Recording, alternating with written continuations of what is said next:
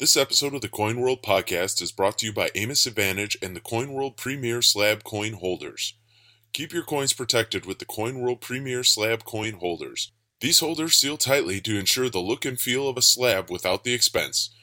With the versatile Premier Coin Holders, you can mix and match your slabbed and unslabbed coins. These are sold in packages of 3 and are available in 40 different sizes. Check out the Coin World Premier Slab Coin Holders and all the other coin collecting accessories at AmosAdvantage.com. Now sit back and enjoy the show.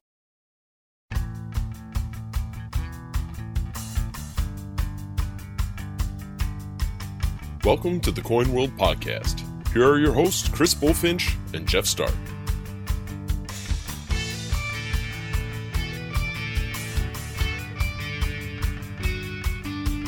Welcome to the Coin World podcast. I'm Chris Bullfinch.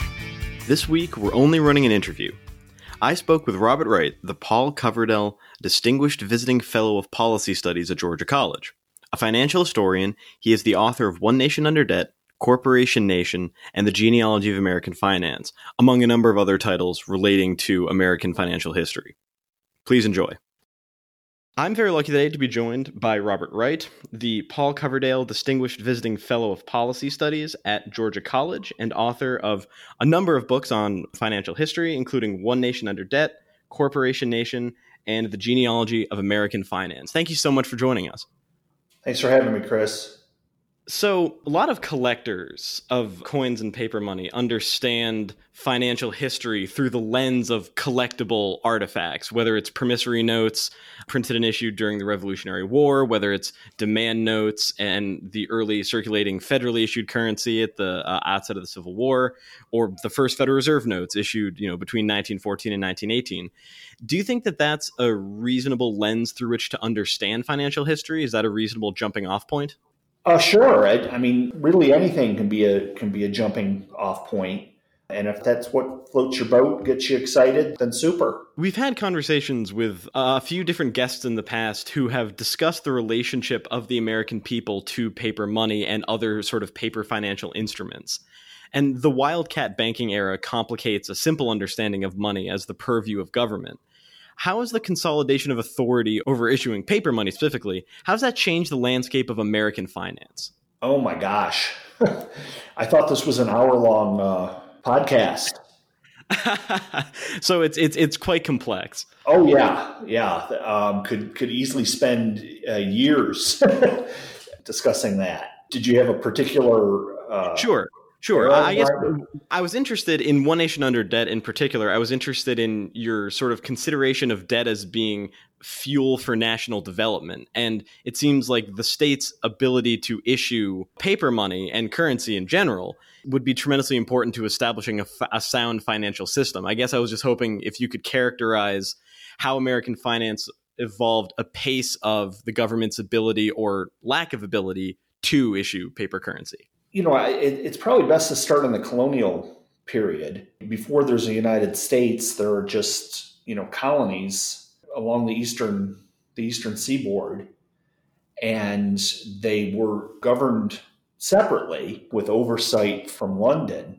And there were all sorts of restrictions on their trade and their ability to create their own money supply. So at first, they're doing a lot of things on book account. So neighbors are, trading with each other. They're not bartering with each other as often stated, but rather they are engaging in bilateral trade of goods and services that are denominated in a monetary unit of account. This confuses most people to no end because if you look at an account book, in a period, you'll see, this guy's exchanging eggs and he's getting mowing services, of hayfield, say, in return. That looks like barter. But actually what's going on is they are assigning a monetary value to eggs, and they're assigning a monetary value to the mowing service. And this can go on for years decades even, and there's no need to settle up the balances because the people are known to each other. They have stakes in the community. The only time that there would be a settle up, it would be if the balance of trade, so to speak, between the households got too uneven, and one side wanted a cash to either put the balance back to zero or at least to reduce the indebtedness of one of the parties. But usually it goes back and forth, back and forth. Sometimes I'm your creditor, sometimes I'm your debtor, and it doesn't really matter until one of us dies or decides to move someplace else. So those book account balances could take the form of a promissory note at some point if one party or the other, got worried about the sort of legality or formality of the balance. Basically, one party would say to the other, yes, I owe you so many shillings or so many pounds. Then that would become enforceable in court. The other nice thing about putting a debt into a promissory note form was that it would make it negotiable. So if I wrote a promissory note out to you and I owe you £2 Pennsylvania currency, say, you could then sell that to someone else, and then I would owe that third party, and you could get some amount of that debt in cash. Is this all making sense so far? It absolutely makes sense. And that's an interesting way to view paper money as a manifestation of accounting, a manifestation of a form of accounting, of sort of an accounting. Well, yeah, we're not to paper money yet. That's just the baseline. Right. Of what's going on, right, in the economy. So, right. And I'm talking about two private parties here. Right.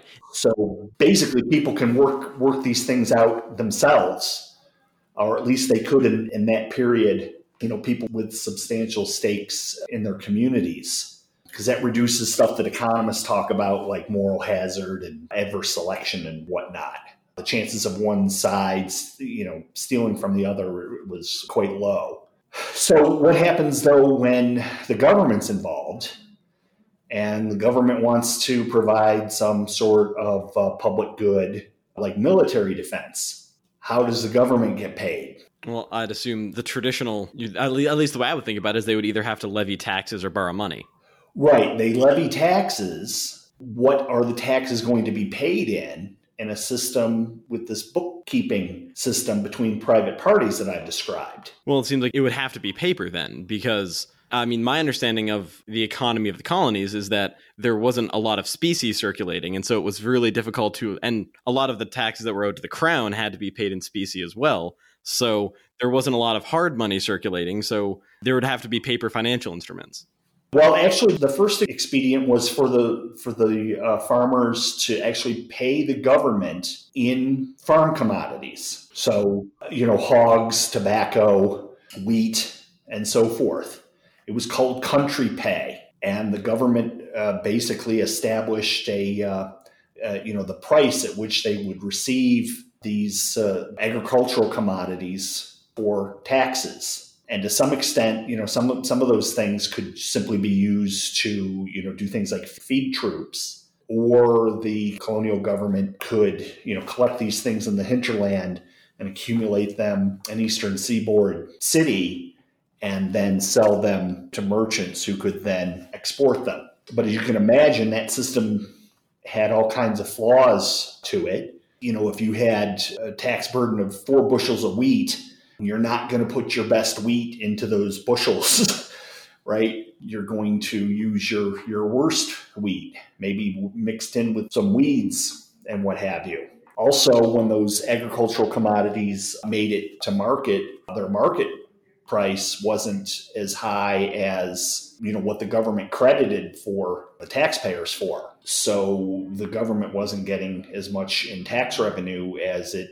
anticipated, hoped, or needed to fund this public good of warfare. So that's when a couple of colonies, especially first Massachusetts, came up with the notion of let's issue what they called bills of credit. And these were pieces of paper that were issued to military contractors and soldiers and were payable back to the colonial government that issued them for taxes. So it's a form of what's called in the literature tax anticipation scrip, where we anticipate calling these back in and redeeming them, so to speak, in the future. And so they're issued and they circulate. And then what happens next is a function of a number of variables related to how many are issued, basically, and the commitment or the credibleness of the commitment of the colonial governments to actually redeem them via taxes. And so what you see is in the extreme north and the extreme south of the colonies, governments issuing paper money to fund wars in quantities that exceeded their demand at the current price level. So in that case, the bills of credit, in the parlance and understanding of the day, depreciated, or in simpler terms, or the way we think of it today, there was price inflation. The middle colonies had a much better record because there was less military stress on them. One of the colonies in Pennsylvania was pacifist, led by Quakers for some time. And the other middle colonies like New York mostly had to contend with American Indians rather than having to contend with American Indians and the French or American Indians and the Spanish, like the extreme northern and southern colonies. You mentioned something as you were describing the shift from taxes in the form of commodities into government tax script that you alluded to. You said, the credibility of the government's ability to meet its written obligations. To the extent that these records exist, what was the public's impression of the government's ability to meet its obligation? Did they tend to trust these notes, or was there a great deal of leeriness about them? That's written in their price, right? We don't need to know what each individual thought about it. So this gets us into a very tricky area to discuss, and that is what exactly is the value of these bills of credit. Stamped on their face in most instances, they are stated in terms of pounds, shillings, and pence in the British style. So on a base 20, rather than in a decimal system, whereby 12 pence equaled 1 shilling, and there were 20 shillings in a pound. That's one part of this, but that still doesn't tell us what exactly this value is supposed to represent. Basically, what it meant was if you had a 1 pound note that was issued by Pennsylvania, that was 1 pound of quote unquote Pennsylvania currency, which is not the same as 1 pound sterling. Sterling is the name of the unit of account that's used in Britain proper, in the home islands. 1 pound Pennsylvania currency is a pound as it was defined in colonial Pennsylvania. And it changed over time, but by the late colonial period, all of the colonies had ratings for major coins. A lot of times they're on a de facto silver standard. So the ones that financial and monetary historians look at tend to be the rating for the dollar, by which I do not mean the American dollar today. I mean the Spanish silver dollar, which is a silver coin that was widely used in international trade. So in Pennsylvania, a pound meant a Mexican Spanish silver dollar rated at 7 shillings and 6 pence, Pennsylvania currency. You cross the border into New York, and a New York pound is equal to a Mexican dollar rated at 8 shillings. So it has just a different nominal valuation in these different colonies. And by the way, the 8 shillings in New York is why stocks on the New York Stock Exchange until, I've forgotten the year, but about 20 years ago, they finally decimalized. But before that, prices were quoted for stocks were quoted in eighths of a dollar. And that harkens all the way back to the colonial period and this rating of the Mexican dollar as 8 shillings. To make change, they would sometimes literally take a dollar and cut it into 8 parts. So each part would be worth, in New York, each part would be worth exactly 1 shilling. If you remember the old song, shave and a haircut, 2 bits. Yep. The 2 bits means a quarter, 25 cents, because an eighth of a dollar is 12.5 cents. So 2 bits is equal to 25 cents or a quarter. Right, or 1/4 of the coin in the cases of where they would cut the Spanish milled dollar into either quarters or eighths. Or eighths, exactly. And sometimes they'd stamp them with a Roman numeral to reference the number of bits in case people weren't seeing which physical fraction of the coin it was. They'd have the stamp on it too. Those are rare but popular collectibles as well. Oh, I bet. So it all goes back to this rate. And Massachusetts was one of the colonies that was in the north that fought a lot of wars against the French and the Indians, and it had pretty disastrous experience with bills of credit in terms of very high level of inflation or depreciation. The depreciation, by the way, they thought about gold and silver coins, the full-bodied gold and silver coins, the specie, as quote-unquote real money. So they didn't think so much of the price level is rising or inflation. They thought about the bills depreciating or losing value against the ultimate standard of value, which is gold and or silver. So the bills of credit depreciated big time in all of New England. Rhode Island served as a kind of a money pump. It figured out that its bills were circulating in other parts of New England, and so it could just keep pumping out bills of credit, and getting valuable goods and services in return for printed pieces of paper. And so it really pumped up the money supply as well. So there was this great depreciation of bills of credit in New England that led to a currency reform. And after that currency reform, you end up with a rating of Massachusetts currency, right, the unit of account, as equal to 6 shillings to the dollar. So as all of these different sort of bills of credit systems are evolving, how did the colonists contend with whether it was depreciation like you mentioned in Rhode Island, or whether it was just the fact that the bills weren't necessarily trading at par with one another? Was that just a cross that they had to bear in terms of interstate trade, or were there sort of systems in place to try to reckon with the difficulty presented by the different types of currency? Well, we're still in the colonial period, right? So it would be intercolonial trade. Oh, excuse me. Sorry. Yes. It's okay. And the other thing is that while there is intercolonial trade, it tends to be limited to sort of natural systems. So most of the trade that's New England or New York or Philadelphia or Pennsylvania or Virginia or South Carolina is doing is with the West Indies, right? There's not a whole lot going on between the colonies outside of these certain natural economic zones that happen to cross colonial borders. So one good example of this is New Jersey, which even to this day is essentially 2 states. There's a state, a northern New Jersey, or what used to be called eastern New Jersey, that is focused on New York City. And there's a western New Jersey along the Delaware River and down what's called South Jersey now that trades with Philadelphia. And so New Jersey's colonial monetary history is extremely complicated because it depends where you are in New Jersey in terms of the sort of focus of the monetary system.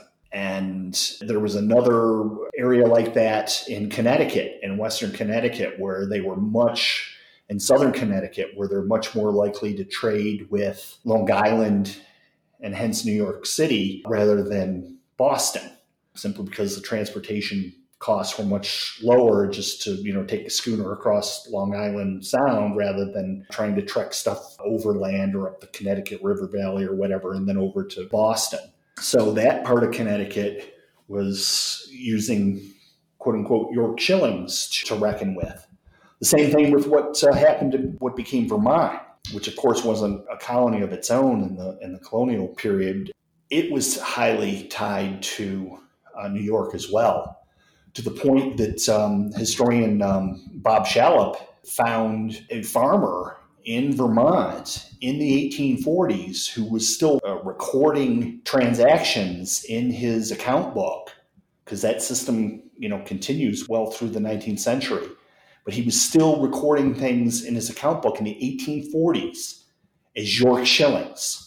And Bob, bless his heart, couldn't figure what this meant, because he was thinking that it was colonial bills of credit that were still in circulation in the 1840s. So after many emails, I convinced him what this farmer really meant by a York shilling was, of course, 12.5 cents or an eighth of a dollar. At that time, meaning, though, a U.S. dollar, because one of the brilliant things that Hamilton did of many was to basically adopt the amount of silver in the average Mexican dollar, the silver coin, as the standard for the U.S. dollar. And that shows how persistent that way of thinking or that way of denominating was, that into the 1840s, people were still thinking in terms of, in this case, York shillings. So it seems like these colonial monetary systems left a serious imprint on the colonists that lasted quite a long time. Yes, and that's the key, too. People who grew up in the colonial period and learned that system tended to keep using it. But younger people coming up after the Revolution and after the Hamilton financial revolution are thinking in terms of a decimalized dollar. How did that shift come about in sort of the public mind? Because I could imagine someone who grew up on one standard trying to figure out how to use the US dollar once it was introduced. And of course, there's the continental dollar, and there were all kinds of financial mechanisms used to raise money for the revolution. I mean, I imagine that transformation was very profound. Yeah, it wasn't really all that profound. Sometimes people get confused. They talk about exchange rates, like what was the exchange rate between the York shilling and a U.S. dollar. There were no exchange rates. It's a translation, really. Right. It's just two different languages for expressing the same amount of silver. It was really entirely weight-based. The denomination was, to some extent, irrelevant. It was about the weight in silver or... Exactly. So it doesn't matter if you call it a Frankenstein or a dollar or a York shilling or whatever. As long as everyone was clear on the silver that was being expressed, there were no problems. Now, sometimes you would get people in... there'd be contracts written up, like in the colonial period in places like New Jersey that I already described, where they denominate something, say, at 10 pounds. And they wouldn't specify whether they were talking about New York pounds or Pennsylvania pounds or sterling even.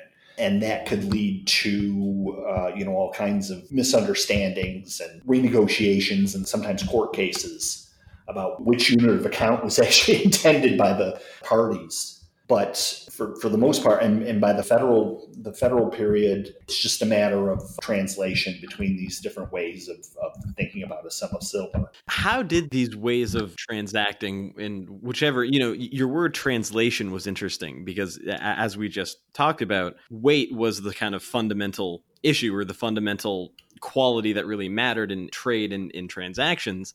How did all of these different, whether it's the states issuing bills of credit, whether it's any of the trade coming in from overseas, how did the revolution impact all of this? Because it probably represented a fairly significant disruption to a lot of these trading communities. Oh, it definitely did, to the point that, and it took me a while to figure this out, but after about the 20th account book that I looked at the Historical Society of Pennsylvania and other archives up and down the Eastern Seaboard, it finally dawned on me what was going on. Because usually what you'd see very nice account book, right, doing the sorts of exchanges that I described earlier, where they're recording commodities and services being traded, but they're recording it in the local unit of account. And then you hit 1775, 1776, 1777, and the account books stop. And then they pick up again in the late 1780s usually. And so some other people have noted this, and they've come up with the sort of goofy explanations like, oh, they were too busy to put stuff in account books or whatever. I think what happened is that the economy essentially became monetized in that period, meaning that they stopped with the account books and they're doing everything in cash.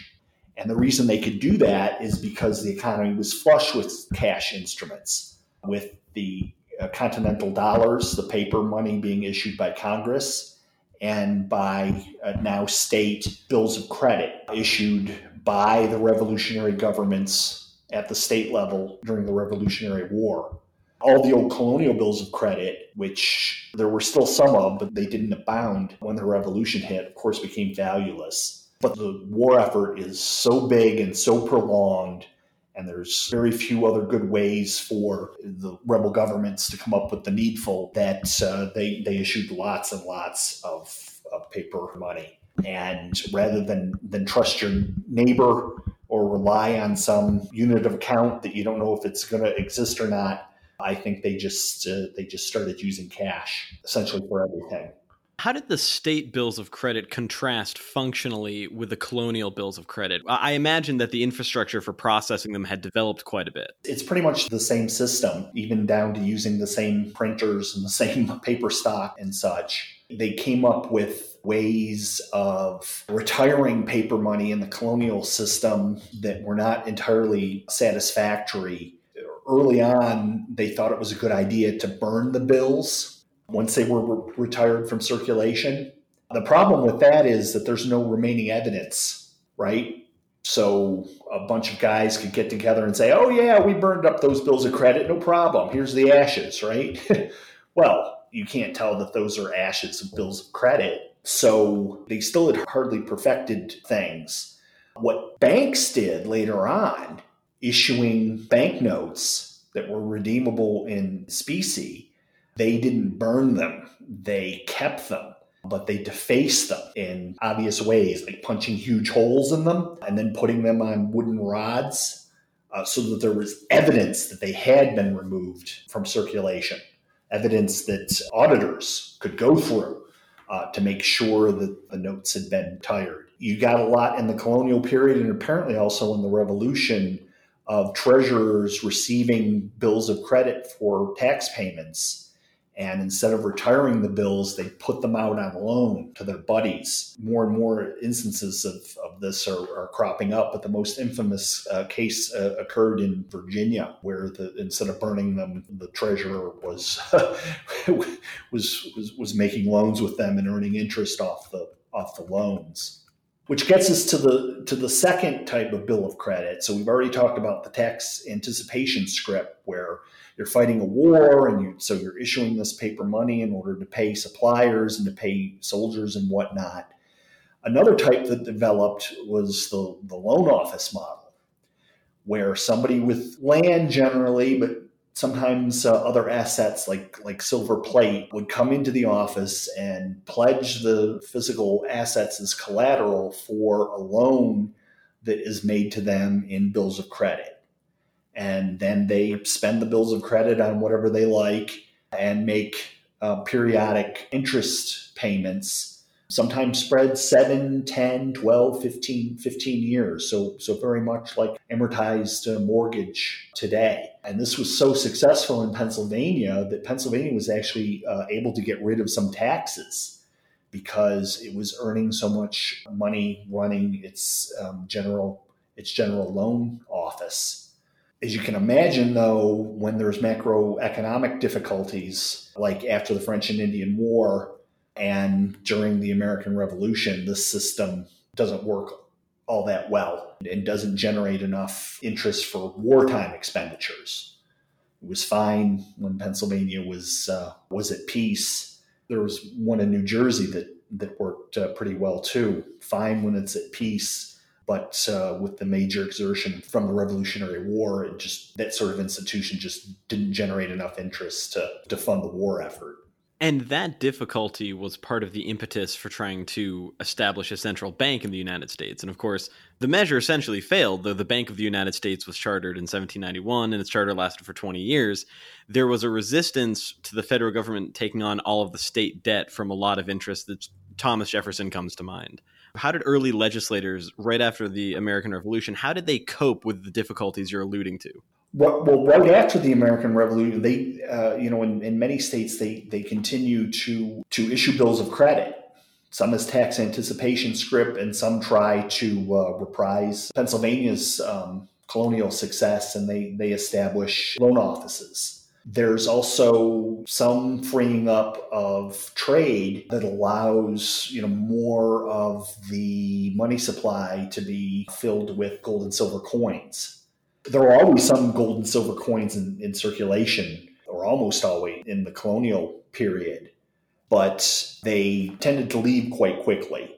In fact, there's a kind of famous, at least in colonial monetary circles, poem about a Johannes, a Portuguese gold coin. This poem's told sort of from the perspective of the coin and, just basically how quickly it paid a bunch of debts in the colony before a merchant got its hands on it and shipped it back overseas. During the Revolution, basically the entire stock of gold and silver coins gets hoarded. It goes underground, sort of like the fiduciary coins are being hoarded right now due to inflation expectations, right? So people took their gold and silver coins and hid them for the duration, basically, under the expectation that turned out to be correct, that there would be a high level of inflation / depreciation during the war. And it's only when the Continentals finally died, when, their value went to like 1,000 to 1, so 1,000 paper dollars per one Mexican silver dollar. And people started to use it for things like wallpaper and kindling and toilet paper and whatnot, that those coins re-entered circulation. And then with the Revolution won, merchants are again, able to engage in international trade and get coins into domestic circulation that way, which of course, well, I shouldn't say of course, because you and your listeners probably don't know this because the book hasn't been published yet, but the Stamp Act troubles were not about ideology, it turns out. The Stamp Act troubles were about major macroeconomic disturbance, a recession or a depression, and a financial crisis that occurred because of British trade policies and monetary policies that prevented colonial governments from issuing bills of credit at the same time that specie was drying up because of the end of the French and Indian War and all the nice privateering money that was and smuggling money that was coming into the colonies during the war. And the British really cracked down on that to an extent that most people don't realize. And they also said no more issuing bills of credit as a legal tender. And so the money supply in the colonies plummeted. That made real interest rates spike. That made a lot of private loans, especially mortgages taken out during the war, to default. And that led to a lot of foreclosures. And back then, if you ran into debt and couldn't pay your bills, there was no discharge procedure mandated by the government. Your creditors could put you in jail, special debtors' prisons. And the debtors' prisons were actually worse than the criminal jails, because the criminal jails, at least the state had some interest in providing basic things like food and clean water and heat and whatnot. And the debtors' prison, all they did was confine people, because the idea was you owe money, you need to be coerced into coughing it up. So you're going to supply your own food and water and heat and clothes and bedding and so forth. It led to the death of many people who were not bad guys. They were not people who stole from their creditors. They're just people who borrowed high when real estate prices were high, and when real estate prices plummeted, they couldn't sell their property for nearly enough to cover their debts. So all this is going on and is sort of the background to the colonists' reaction to the Stamp Act crisis. Much the way that lockdowns, in this current year, were sort of the backdrop to the George Floyd protests. It was the palpable injustices going on with British policies that sort of forced the colonists' hand. And because of your audience, I should note that in Bucks County, Pennsylvania, the monetary situation got so bad that people were actually using squirrel scalp bounties as money. That's a fascinating form of currency. It reminds me of the leather and silk notes that were issued in Weimar, Germany during the period of hyperinflation in the early mid 1920s. People often get pretty creative with what they use as a circulating currency. Right. Now, this wasn't the squirrel scalps themselves. There was a bounty. There was a law. Right. So you shot a squirrel. You'd prove that you did it by cutting its little head off, or the top part of its head. And then you would take those to the justice of the peace, and he would issue you a handwritten note at I think it was 1 pence per scalp. So, you shoot a dozen of these things, you have a nice cookout, and also you take the scalps in and you turn it in for a shilling promissory note. Usually, in normal times, people would just hold on to these, and when the tax collector came along, they'd give it to the tax collector, and that would reduce their tax by that amount.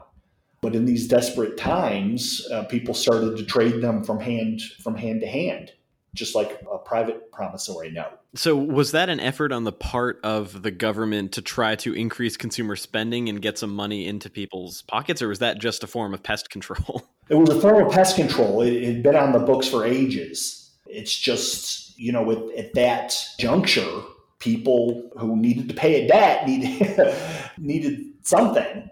And that was the best available instrument, because the British are blocking trade. So they're blocking, the flow of specie into the colonies. And they said no more bills of credit.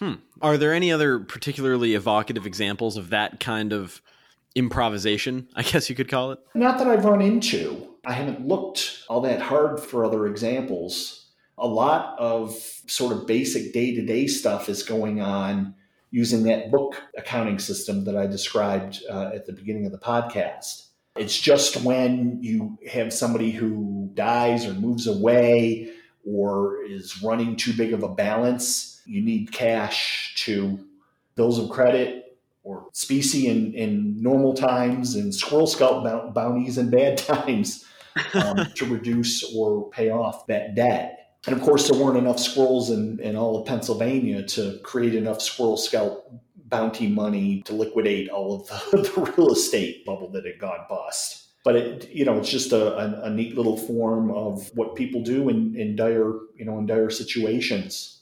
You may have heard of the tree money that evolved in the Pacific Northwest during the Great Depression, when the one local bank went under, and the next bank is 50 miles away, over three mountains. It's amazing what people will do. And it's good to have that sort of cultural knowledge out there in case we ever face a situation like that again. I wanted to ask, to try to bring this a little bit full circle. It seems like our nation, was born with all of these different forms of debt that you've talked about. It reminds me of a book, Republic of Debtors by Bruce Mann, which talks about how so much commerce and so much economic activity in the early Republic and during the Revolution and around the time of the French and Indian War, all of it relied so heavily on debt. How did debt exist in the minds of the colonists? How did they think about it? And how have we as Americans today inherited a particular understanding of debt from this period? Yeah. Or is there not a direct relationship? Well, I know Bruce. He's actually Elizabeth Warren's husband. I met him, yeah. Yeah. I interviewed him for my honors thesis. I attached it as an appendix to my thesis. So I met him once, too. Yeah. He's a great scholar. But I think I wouldn't say that we based our economy on debt. I would say we based it on credit. The distinction being that debt connotes somebody who is, has outlays, expenditures that exceed their income over significant periods of time. Debt is based on economic weakness. Credit is based on economic strength, where somebody is borrowing money or resources that they are going to make more productive and use that to pay off the loan. Or at least that's the expectation, right? So I would say that we base the system more on credit. After all, called the paper money bills of credit, not bills of debt. The notion was that the government was going to provide this public good, and it was going to leave everyone in the colony better off. And so they would be able to retire the bills of credit with no burden, with no hardship. Is a credit-based economy like you describe sustainable? Because it seems like if you extend a certain amount of credit, it can, incentivize or create economic growth. Well, oh no, credit is definitely sustainable. It's the debt that's not sustainable. With this distinction, how does that debtor ever repay the debt if they are spending more than they were bringing in consistently? Well, and it seems like deficit hawkery has to some extent defined our politics for a long time. And we're running into periods of deficit spending. It's on a lot of people's minds, I guess, which is why I'm asking about it. The extent to which we can run deficits in a way that doesn't eventually catch up with us. There's a great book. It's kind of a follow-up to One Nation Under Debt. It's by a guy named Bill White. He's a Democrat, used to be governor of Texas or ran for governor of Texas or some such thing. And it's called the Fiscal Constitution of the United States. And it describes basically how we went from the federal government went from a system of credit established by Alexander Hamilton to more of one of debt, starting basically in the 1970s. With this erosion of our fiscal constitution. That'll be something I'll definitely put on my reading list, and perhaps some of our listeners will read it to try to get some perspective on those changes that have occurred since the 1970s. I think it's public affairs, circa 2015, if memory serves. I say it because he starts back in the time period I cover, with One Nation Under Debt, and starts with Hamilton. And describes very clearly Hamilton's notion of a fiscal constitution, which basically is the government can run deficits when it needs to, like to fight existential wars, to acquire new territory, like the Louisiana Purchase, and so forth. It just needs to slowly, methodically pay that down by running surpluses in good times. And that way we'll always have credit available. Public credit, as Hamilton called it. Right. So it's a question of being able to sustain oneself with credit through bad times and then prove the nation worthy of that credit in the good, I guess, to some extent, by paying. Yeah, because in good times, you're repaying it. And you don't have to be Jeffersonian about it and try to pay it all back in 5 years and distort the economy while you're doing it. What happened in the 1820s and 1830s with the sort of methodical paying off of the Revolutionary War debt was very Hamiltonian, because it didn't just destroy the economy. It was just prudent fiscal policy. Things are going good right now. There's no wars. Let's get this puppy taken care of, and that way we'll have the credit that we need when something bad does happen, which is inevitable, and which started in 1861. Well, and there's the Jacksonian backlash, too. Jackson's opposition to the Bank of the United States and to some extent undermined. While he's, against the Second Bank of the United States, right? Right, yes. He's at the same time paying off the national debt. And one of the reasons why he says we don't really need this Bank of the U.S. anymore is because the national debt is paid off. His opposition to the institution almost presupposed that the U.S. wouldn't need to go into debt again. Well, it could always form another central bank if it had to, which it did. Right. Right. Or it could come up with an entirely new system and leverage, what was learned in the free banking experiments in various states and apply it to the national level, which is what it did during the Civil War, the National Banking Act. Right. Acts, right, where it established not just one, but lots and lots of banks with federal charters, but ones that were not nearly as scary because they were much smaller, but also served the purpose of being statutorily required to gobble up a bunch of government bonds. So in a way, it almost diffused a central bank over a whole bunch of different banks. So instead of having a central institution, you had a number of different institutions all tasked with taking up part of that. Right. So there was no worry about it becoming a quote unquote monopoly But at the same time, it served the purpose of buying a bunch of U.S. government bonds. You've written about bank consolidation. How has that process evolved from the National Bank Acts? How have we gone from a position of all of the thousands of wildcat banks to a handful of massive financial institutions, and obviously the Federal Reserve plays? Well, I wrote a book about it with Dick Silla, and I think you mentioned it at the top of the hour. Yep. Yeah, the genealogy of American finance, and it's a lot of merger and acquisition activity, basically, once it became legal. Right, you had mass bank consolidation. Do you see, with the coronavirus crisis, do you see another sort of wave of consolidation occurring in response to the economic hardship imposed by the crisis? It really depends when this thing ends. Any idea when this thing ends? I mean, none whatsoever. I don't think anyone does. You listen to certain stations, and this is going to go on at least another year.